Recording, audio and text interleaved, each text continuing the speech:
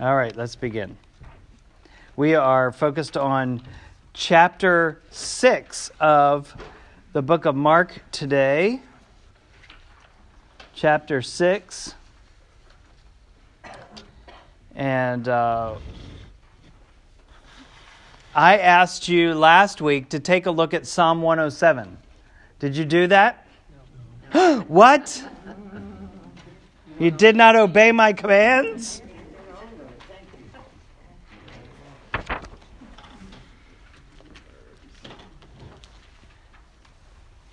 Okay, I'm going to read Psalm 107 to you, whether you like it or not. So listen up. I think there's just some interesting connections in this little psalm. It says, "Give thanks to the Lord, for he is good. His love endures forever. Let the redeemed of the Lord tell their story. Those he redeemed from the hand of the foe, those he gathered from the lands, from the east and the west and the north and the south." Do you remember when we talked about Jesus' ministry reaching out to the north and to the south and to the east and the west and all around? "Some wandered in the deserts and finding no way to a city where they could settle.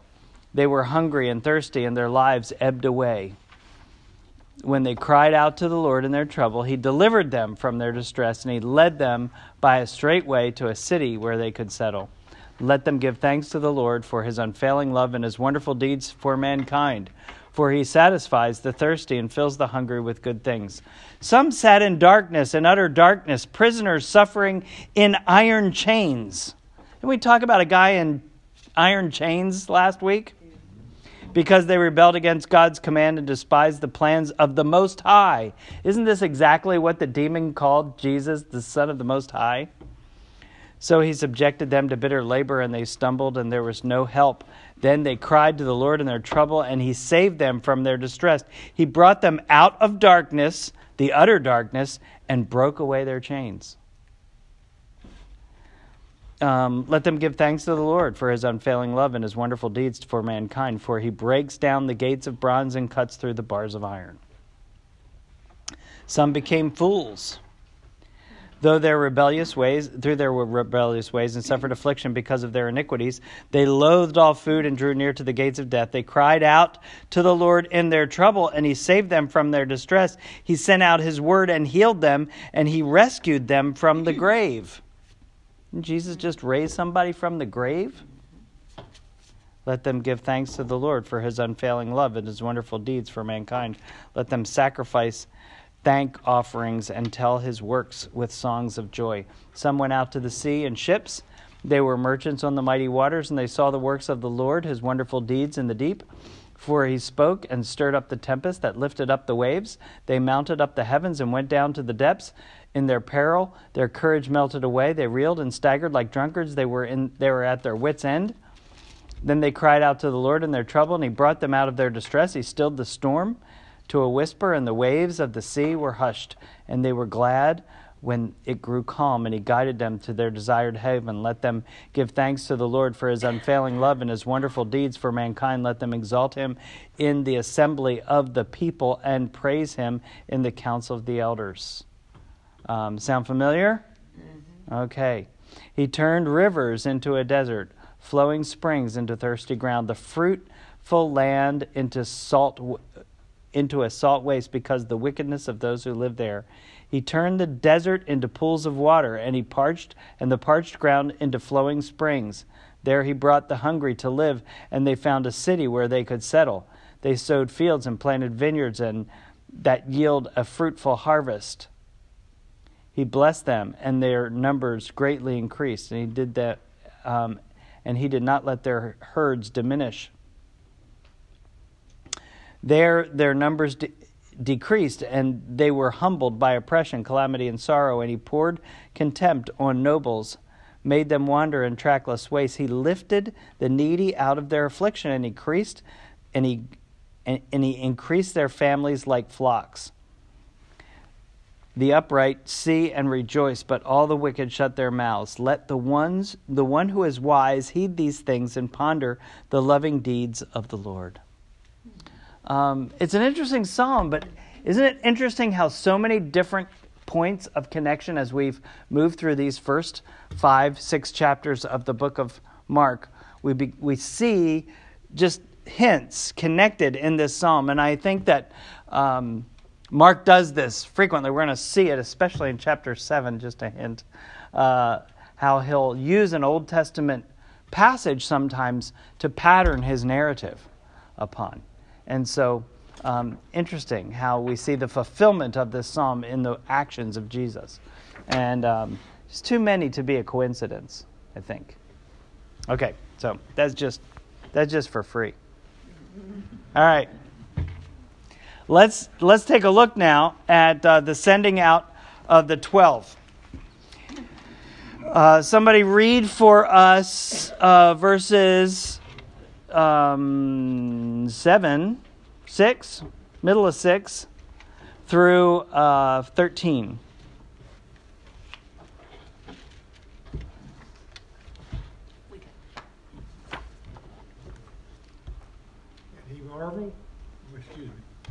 And he went about among the villages teaching. And he called the 12, and he began to send them out 2 by 2, and gave them authority over the unclean spirits. He charged them to take nothing for their journey except a staff. No bread, no bag, no money in their belts, but to wear sandals, and not put on 2 tunics. And he said to them, whenever you enter a house, stay there until you depart from there.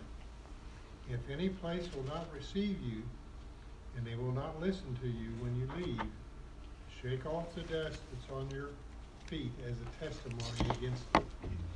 So they went out and proclaimed that people should repent. And they cast out many demons and anointed with oil many who were sick and healed them. All right. Let's talk about the sending out of the 12. Jesus is going to send out the 12.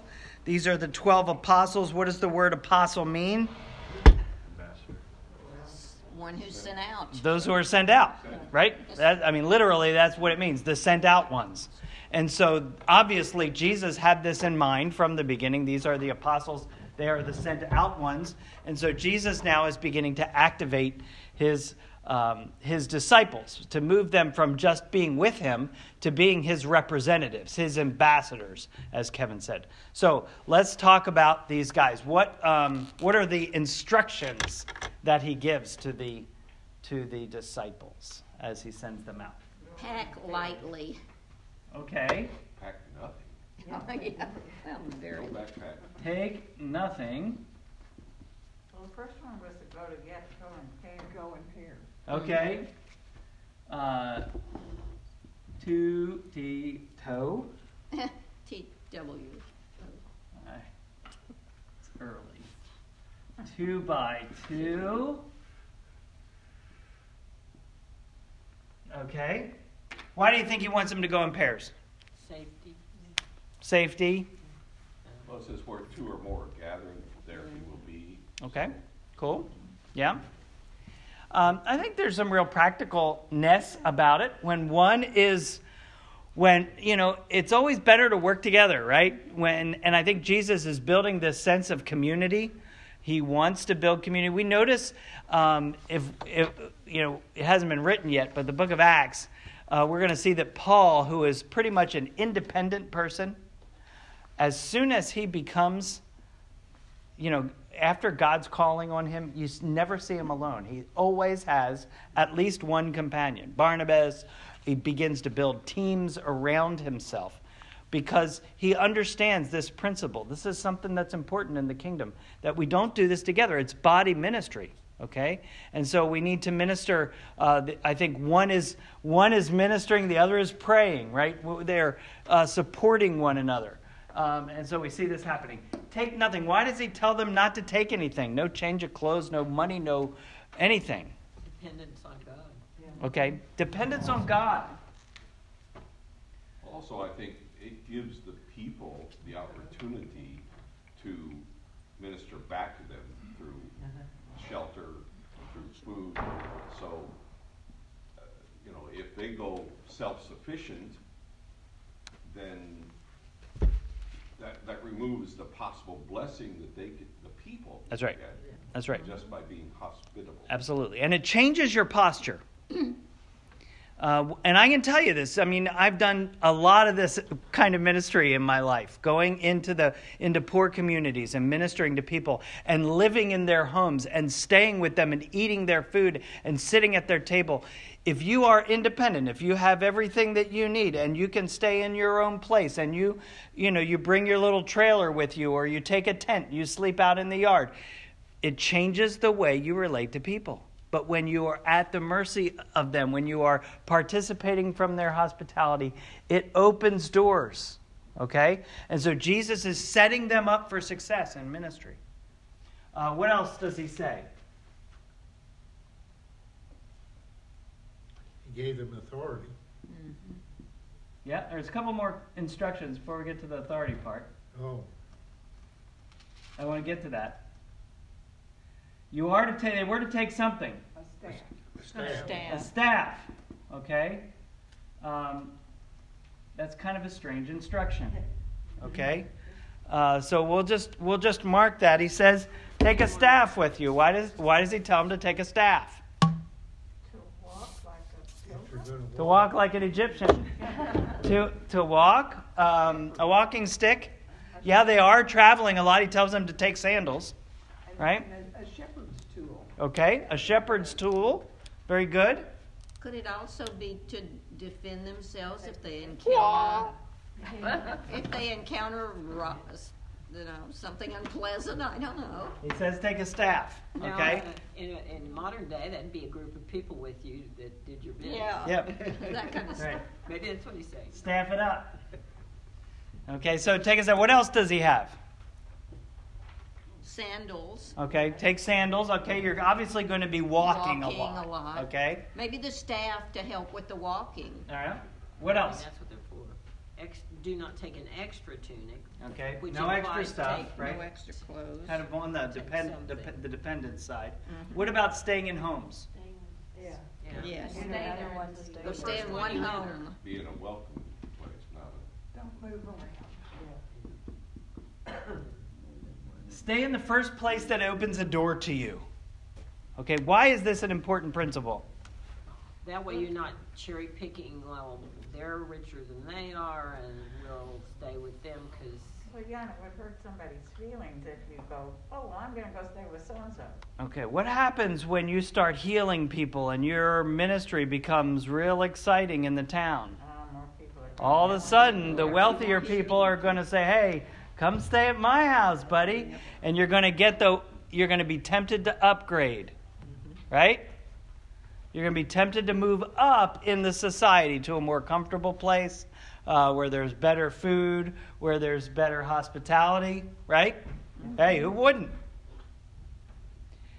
But God, there's a sense that God has prepared the way. And the first person that opens the door is the person that God has prepared.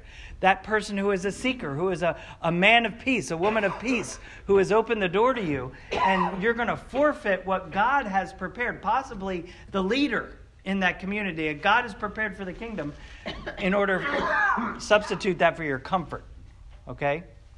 Don't do it. Stay in the first home. God has a way of setting these things up. So that's exactly what he does. All right, what else? Talked about authority. He gives them authority.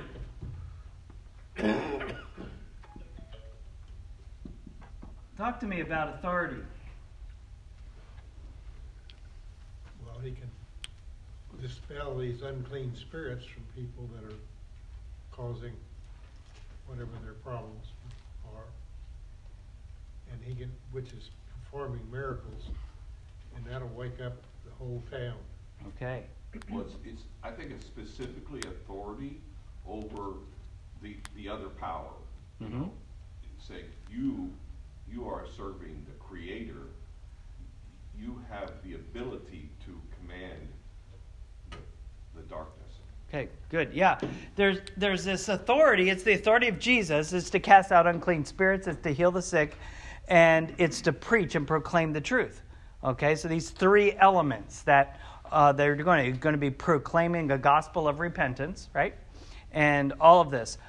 And just imagine, these guys, they're fishermen. They're common guys. And now all of a sudden they're doing the same things that Jesus was doing. Out of their hands, miracles are coming. Demons are obeying their commands.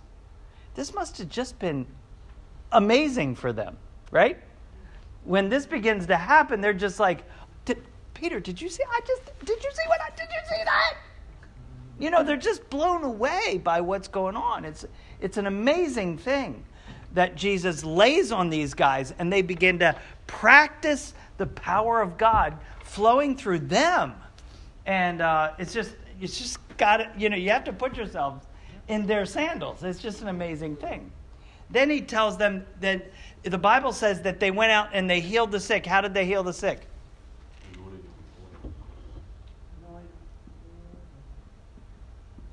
How many times is Jesus anointed with oil and healed the sick so far in the book of Mark? Haven't counted them. Huh? None. Okay?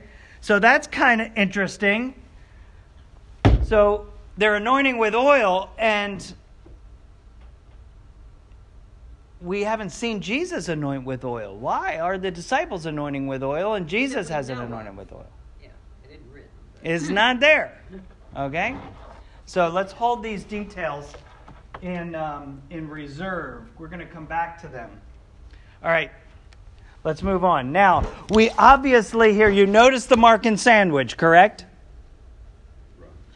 You picked that up. I can't figure that out. Oh, you can't figure it out. Jesus sends out the disciples. Then he beheads John the Baptist. Jesus sends the disciples out. Now we go to Herod.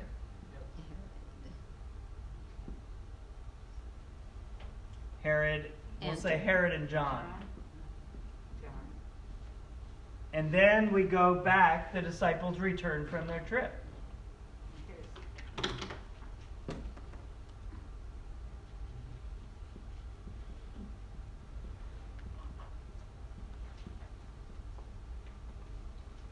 Okay, so you see the sandwich? Okay, story within a story, embedded together.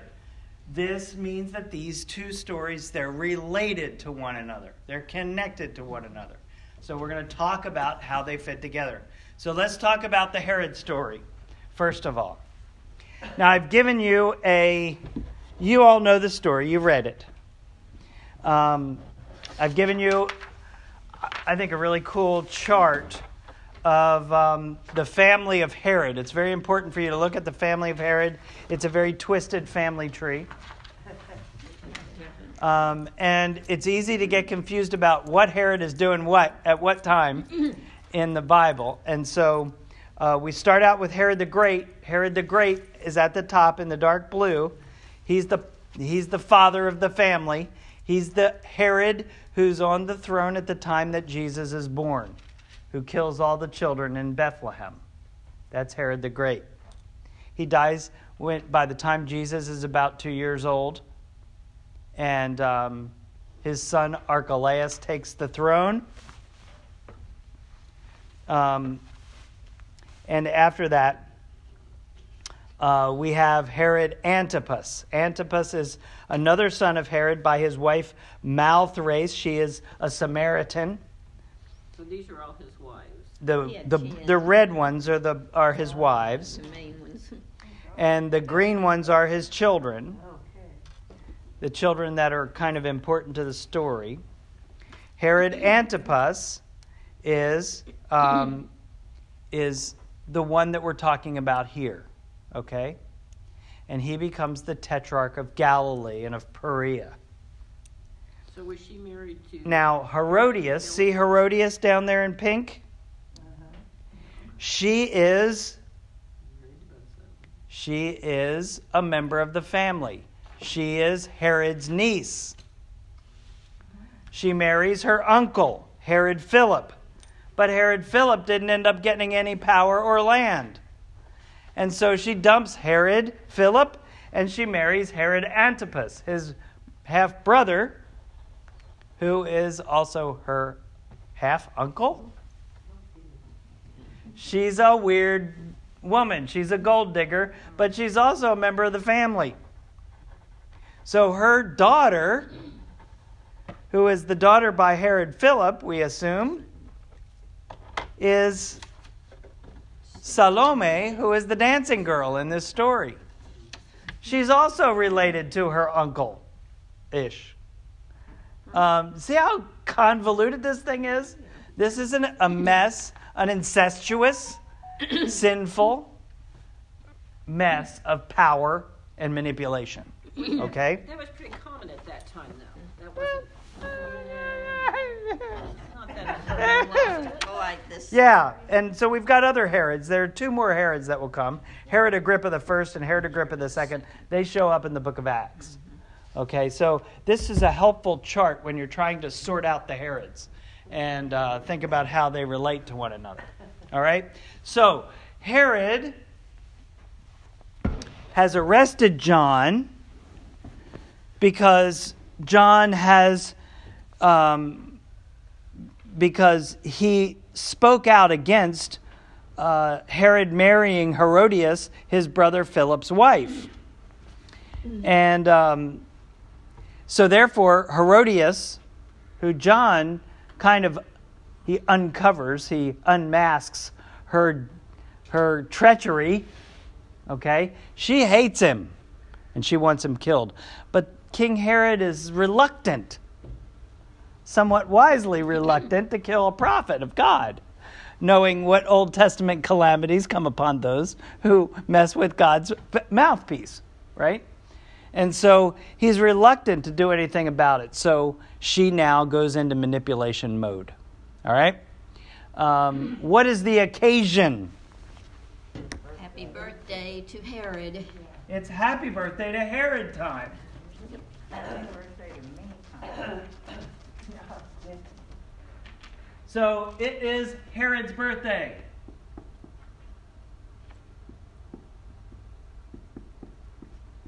Let's celebrate me. Right? Let's invite everyone over. Who's coming over? The leading Citizens and religious leaders. All the who's who people. The religious leaders and the leading men of Galilee. These are the Herodians. These are the aristocracy, the important people of Galilee. What kind of food do you think was served at this party? plenty of it. Lots of it and good stuff. Rich food, wine. The best, and lots of wine. Oh yes, lots of wine. And in the midst of this party, what happens? We have this dancing girl come out, who is Herodias' daughter, Salome. We find out in another gospel her name is. Salome. And she dances, and the king is pleased by her dancing. I would say aroused by her dancing, most probably. And I would say he's probably pretty drunk at this point, yeah. because he does something really stupid. What does he do? I'll give you up to half. What do you? I'll give you up to half of my kingdom. Right? So obviously he's infatuated with this young girl. Probably wants to take her on as his wife. All right? But she's the daughter of his wife. His niece, technically. Who is his niece, who is, I mean, the whole thing is a mess. And so what happens? She goes to her mother, and her mother tells her what her petition is to be. What is it? The head of John. The head of John the Baptist, Yes. delivered on a platter. Platter. Well, does the king readily, happily comply with her request? Grant a request? Not happily. Why? What's his concern? He likes John the Baptist. He likes John the Baptist, but And the people aren't going People to like like John. it at all. what's he worried about? An uprising. He's worried about all these people that are there at the party. right, that heard him make the oath, right? And so the question then becomes, who's in control? Herodias. Obviously, Really? yeah. I think you can make a case for Herodias. Who's in control? Well, God's in control if you want to go there. Who's in control? I mean, you can make a case for the wine. You can make a case for what else? The leading men of Galilee. Well, The you- guests, right? you They're in can- control. And so is Salome, because she's the one that entices him to say, to offer her something for this dance. So The dancing girl is in control. You can make a case for a lot of people of being in control. The only person you can't make a case for is Herod. Herod. Herod is not in control. He's out of control. He loses control. All right, finally, now, what's the end result? John's beheaded. John's death. Tragedy. The death of a righteous man, right? At the hands of unrighteous people for unrighteous motives. All right? So this is the story of Herod, and it's embedded in the middle of this story. Finally, verse 30, it says, the apostles gathered around Jesus and reported to him all that they had done and taught. Then, because so many people were coming and going, they did not even have a chance to eat. He said to them, come with me by yourselves to a quiet place and get some rest. So they went away by themselves in a boat to a solitary place. But many who saw them leaving recognized them and ran on foot from all the towns and got there ahead of them. And when Jesus landed, he saw a large crowd, and he had compassion on them because they were like sheep without a shepherd. So he began teaching them many things. All right, so let's just pause there for a moment. The disciples return from their trip, from their missionary experience, their short-term mission trip, and they are excited. You can only imagine, right? You will not believe what happened. They're sharing with one another. They're telling stories with each other, right? And it's just this incredible excitement. I remember one time I went to Mongolia, and we broke off, and you were with us, and we broke off in groups of 2, right? And we went out into the bush. I mean, in the bush. There's no bush. It's just across the steppe, the frozen tundra of Mongolia. And we went like 8 hours in different directions, right? And then we all came back in these Russian vans, and we had this dinner together. And it was probably, I never laughed so hard than at that dinner, as everybody told their stories about what had happened, crazy stories, just hysterically funny stories of all the things that had happened to us while we were out there on this trip. And we just sat and laughed and told stories and after stories, not only funny stories, but stories about how God had moved and how exciting things that had happened for the kingdom. And this is what I imagine when I think of the disciples coming back from this trip. They all come back. They're sharing with each other. They're telling their stories about what had happened. But the people are coming from every direction because now Jesus' ministry has been multiplied, right? Not only is it Jesus and all 12 together moving around Galilee preaching, now you've had 6 groups out there, plus Jesus, so 7 groups. And now you can imagine how that's multiplied the crowds, right? And the popularity and the visibility of Jesus' ministry. And so people are coming from everywhere, and they're pressing in on them. They don't have time to even eat. And it's just kind of crazy. And Jesus says, come away with me by yourselves to a quiet place to get some rest. So he wants to take them on a debriefing time, right? He wants to get them away to a place where they can rest, where they can share their stories, where he can teach them, right? And talk about what they've experienced, this power that has come from their hands. And so they sneak away on a boat. Well, if you've ever been to the Sea of Galilee, it's not even as big as Grand Lake, okay? You go up on any hillside, and there are hillsides all around, and you can see the whole stinking lake, okay? In one shot, you can see the whole lake. And so if a boat's trying to sneak away on the lake, you can figure it out, okay? It's not that hard. And that's exactly what happens. Jesus is sneaking away to a solitary place, but everybody sees him, and they run around on the shore, and they get there first. And therefore, when Jesus gets off the boat with the disciples, you can imagine the disciples, as soon as they get there, they're ready for some quiet time with Jesus. They get off the boat, and there are 5,000 of their closest friends, right, that have gathered on the shore to greet them. And they're like, oh! You can just imagine the frustration, right? They're tired. They wanted some alone time. But Jesus' response is different. What does Jesus say? Feed him.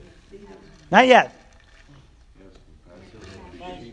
Teaching. He has compassion on them because they were like sheep without a shepherd. Okay? And then he begins to teach them. And then it becomes late in the day. So his disciples, listen, the disciples come to Jesus and they say, this is a remote place, they said. And it's already late. Send the people away so that they can go to the surrounding countryside and villages and get themselves something to eat. And so Jesus goes, all right, dudes, you're finally thinking about the people. You're worried about them. You're worried about their food. You're worried about their care. Give them something to eat. And they go, what are you talking about? Right? What do you mean you give them something to eat? That would take more than half a year's wages. Are we going to spend that much on bread and give them to eat? Where are we even going to get bread? We don't have any food. What are you, crazy, Jesus? What are you even asking us to do? Right? You can see the disciples just kind of going crazy here. And so Jesus says, how many loaves do you have? Go and see. And they found out and they said, we have 5 loaves and 2 fish. You know, we find out from Luke, they swiped it from a little kid. Okay? 5 loaves and 2 fish. That's all we got.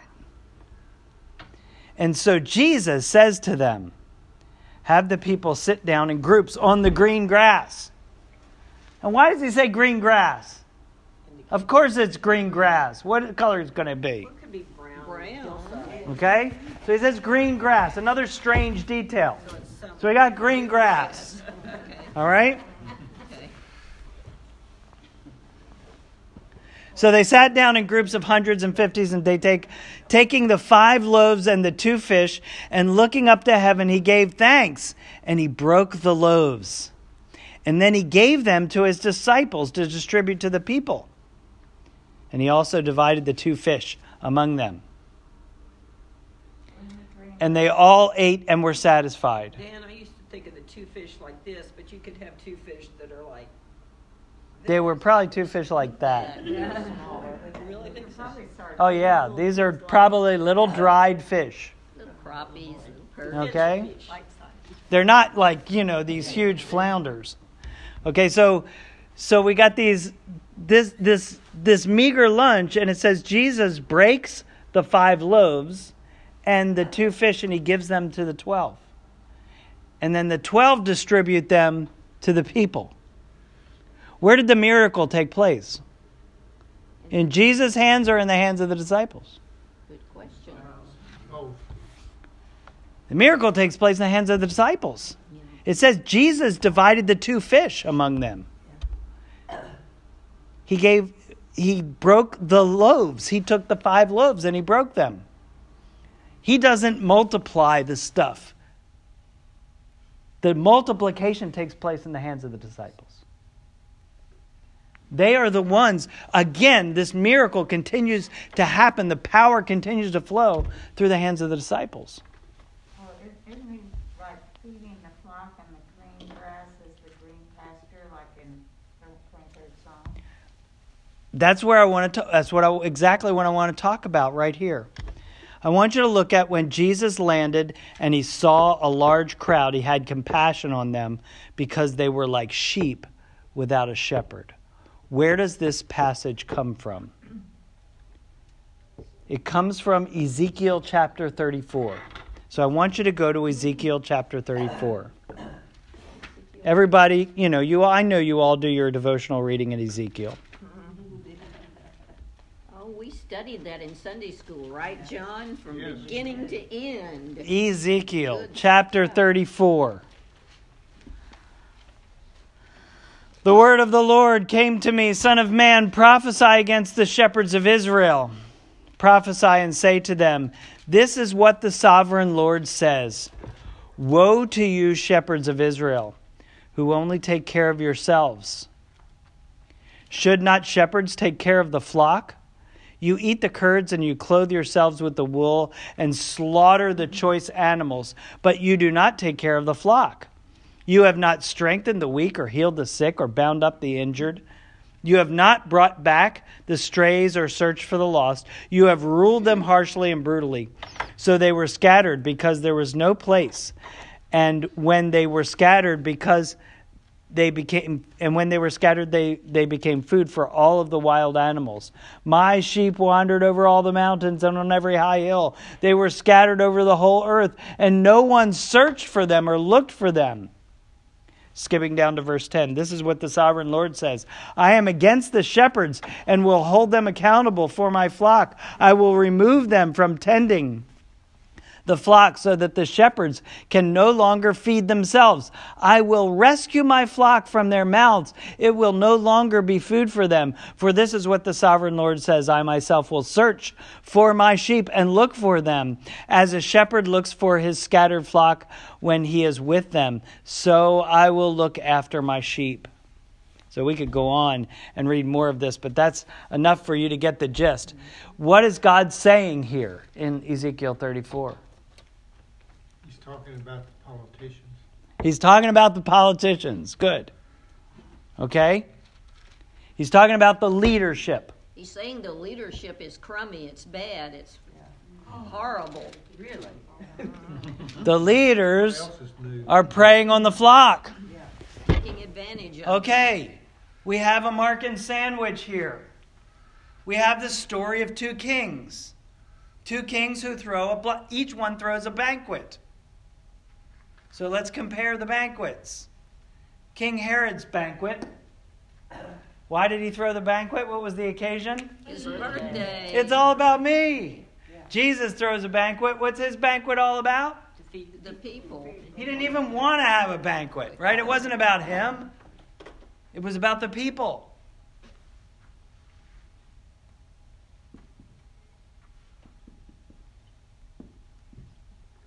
Can we note that Jesus his miracle with the 5,000 involves two things. So first they're fed spiritually. They're nourished. Their Yes. souls are nourished, and then they're also nourished physically. So it's a dual thing. Yeah, The absolutely. soul and the body. Who was present at the birthday party of Herod the king? the best The of other writers. politicians. The shepherds. The leaders. The leaders of the bad people, right? The leading men, the aristocracy. Who was present at Jesus? Common people. The common people. Commoners. What kind of food is served at Jesus' party as opposed to the best of the food and wine of Galilee? The basic. Basic. Meat and bread. Okay, bread and fish. Who's in control at Jesus' party? He is. Jesus is in complete control. Right? He's in complete control. Even over the laws of nature, he's in control. What's the result? Satisfaction. Satisfaction, fulfillment. Satisfaction. Do you see the comparison between the two? Do you see why we have a Markan sandwich here? We're comparing the shepherds of Israel with the true shepherd. We're contrasting. The shepherds of Israel have been feeding on the flock. What did they do? Just beheaded the prophet. The only righteous man in the whole palace. They cut his head off. The first one Right? they've had in 400 as years. opposed to what Jesus is doing. So you see the contrast here between the two? Do you see what's going on? And so Jesus is demonstrating that he is indeed the Messiah, that he is the Lord who has come to shepherd his people. This is why the feeding of the 5,000 is the only miracle of Jesus included in all four Gospels. Because it is one of the most important miracles because it is so messianic in its nature. You see, the people believed, there was a popular belief that God had a storehouse of bread in heaven. That there was this secret chamber of bread. Big bakery. Okay? And so that chamber had been opened when the people were in the desert and manna was poured out and bread was provided for 40 years. And they believed that when the Messiah would come, the chamber of bread would be opened again and God would pour out bread on his people. He would feed his people. And so when Jesus does this miracle of multiplying the loaves and feeding the people, they immediately, in the book of John, they wanted to name him the King, right? Because this was what they were waiting for. This was such a sign that he was the Messiah. And so, do you see what's going on here? See this comparison between the two. Jesus is calling the disciples now to feed the people, to take up the mantle of being the new shepherds of Israel. Let's go back to Mark. We've got 1 minute. Story of my life.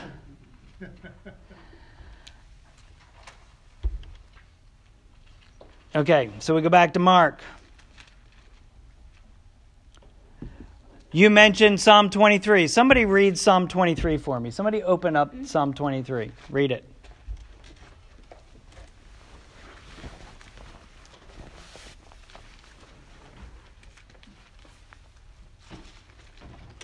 The Lord is my shepherd. I lack nothing. He makes me lie down in green pastures. What's that? Green pastures. Green pastures. Thank you very much. He leads me beside quiet waters. He refreshes my soul. He guides me along the right paths for his name's sake. Even though I walk through the darkest valley, I will fear no evil, for you are with me. Your rod and your staff, they comfort me. Your what? Rod and staff. Your staff. Okay? How do you know in, a children's play when they're doing the play of the Nativity at Christmas time who the shepherd is? He's got the staff. It's the guy with the crooked stick, right? Why does Jesus say to the disciples, carry a staff? Because they are now shepherds. They are the new shepherds of Israel. It was a symbol of who they were. It was a symbol of their position. They are now being called to be the shepherds of Israel. Read on. You prepare a table before me in the presence of my enemies. So they're eating at a table, right? What did Jesus just do? Feed everybody, right? By the still waters, on the green pastures. Go ahead. You anoint my head with oil. What? Anoint. My cup overflows. Surely your goodness and love will follow me all the days of my life, and I will dwell in the house of the Lord forever. So see what Mark is doing? See how he embeds in these details that cause you to go along, you're reading along and you go, staff? Why don't take anything but a staff? Why the staff? I don't know. And then you go on a little bit farther and said they anointed with oil. They were anointed with oil. Jesus is anointed with oil. Why are they anointed with oil? And so he leaves these little Easter eggs embedded, right, in the story to draw us to this. He's painting a picture. He's laying out an image for us, a very popular, very well-known image of the Lord as the shepherd. And the disciples are now being called to take up the staff. They are anointing with oil because they're shepherds. And that's the way shepherds heal. They are carrying a staff because they are shepherds. Jesus tells people to sit on the green grass because they are sitting in the pasture that God has provided for them. So all of this is being laid out for us. Now, in conclusion, immediately Jesus made his disciples get into the boat after it's all over. We'll talk about the 12 basketfuls later. They come up again. Immediately Jesus made his disciples get into the boat and go on ahead of him to Bethsaida. While he dismissed the crowds after leaving them, he went up on a mountainside to pray. Later that night, the boat was in the middle of the lake, and he was alone on the land, and he saw the disciples straining at the oars because of the wind was against them. Shortly before dawn, he went out to them walking on the lake, and he was about to pass them by. But when they saw him on the lake, they thought he was a ghost, and they cried out because they all saw him and were terrified. Immediately he spoke to them and said, "Take courage, it is I, don't be afraid." Then he climbed into the boat with them, and the wind died down, and they were completely amazed, for they had not understood about the loaves, and their hearts were hardened.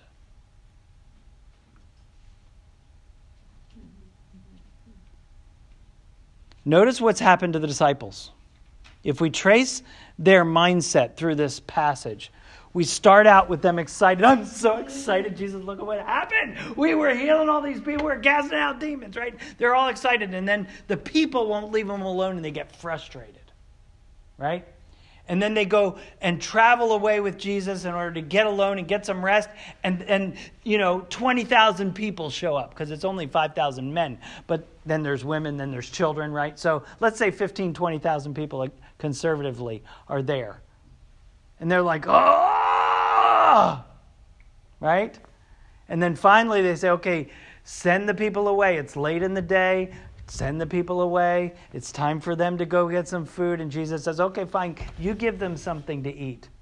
And so they're confused and then they're exhausted because they go through this process of feeding all the people. It's pretty euphoric. But by the time you feed 50,000 people, 12 guys feed 50,000 people, that are 15,000 people, it's a lot of people. Okay? It takes a lot of time. It's well into the night. They're exhausted now. Frustrated, exhausted. Jesus said, okay, now get in the boat and head out. I'll meet you later.